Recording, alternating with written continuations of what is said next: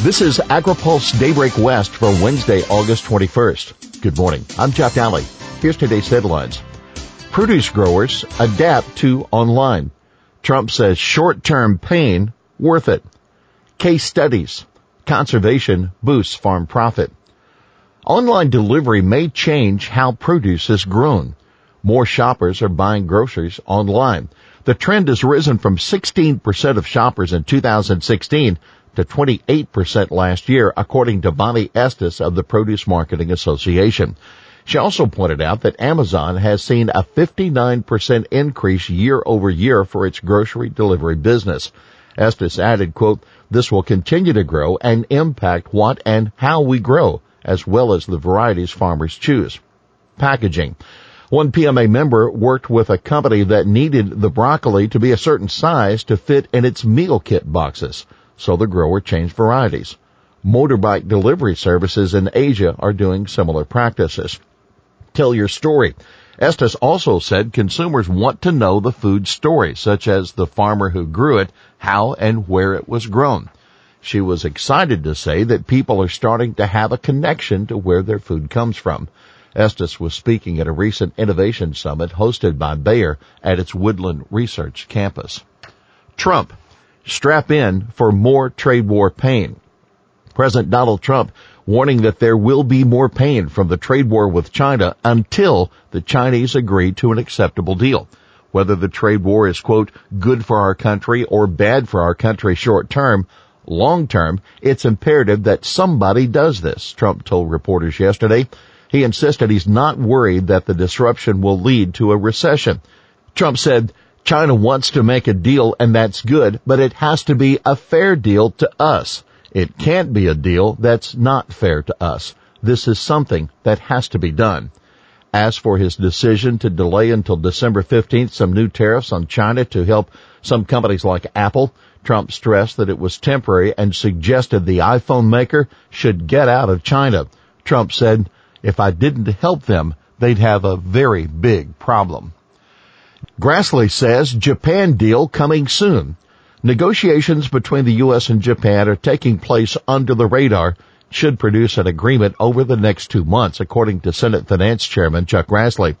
Grassley and others have said they expect the two countries to first produce a deal in which Japan would lower tariffs on U.S. farm goods that are finding it harder to compete with exporters in the European Union and other Pacific Rim countries that already have trade deals with Japan. Trump taking longer look at aid cuts. The White House has delayed release of a package of budget rescissions that was expected to total $4 billion and include unspent funding for food aid and international ag development. The Office of Budget and Management was expected to issue the list of cuts yesterday, but Trump indicated to reporters that it could be several days yet. We're talking to Republicans and Democrats about it, he said. Why it matters. Once the list is released, the targeted funds would be frozen for 45 days until well after the agency's authority for spending the money expires September 30th. USDA.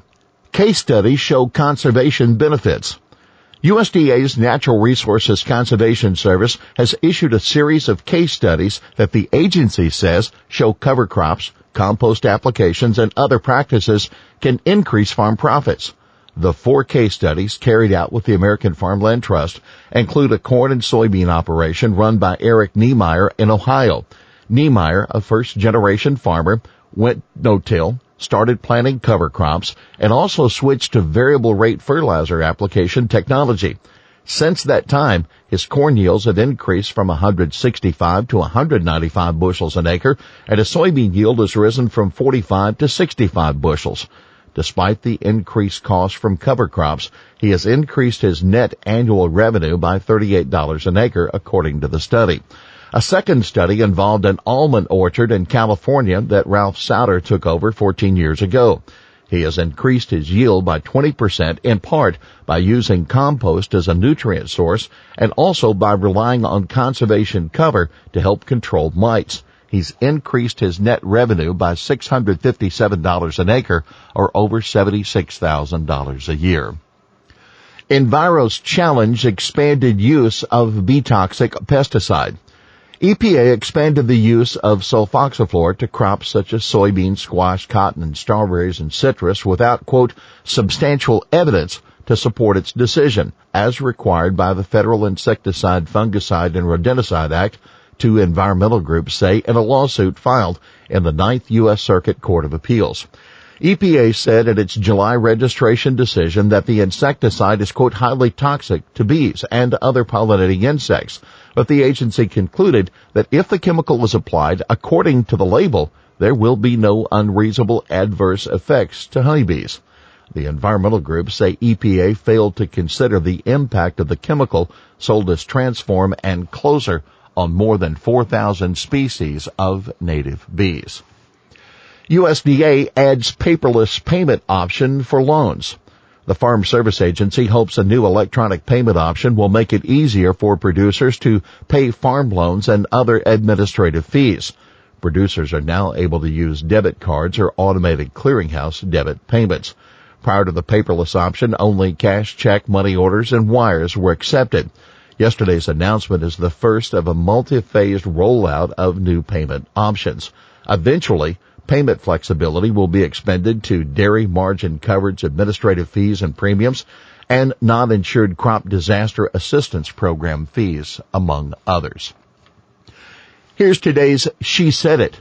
We're the only ones who are going to have to put the big fat label on. That's Bonnie Estes, Vice President of Technology for the Produce Marketing Association. Estes was talking about GMO labeling for the produce industry.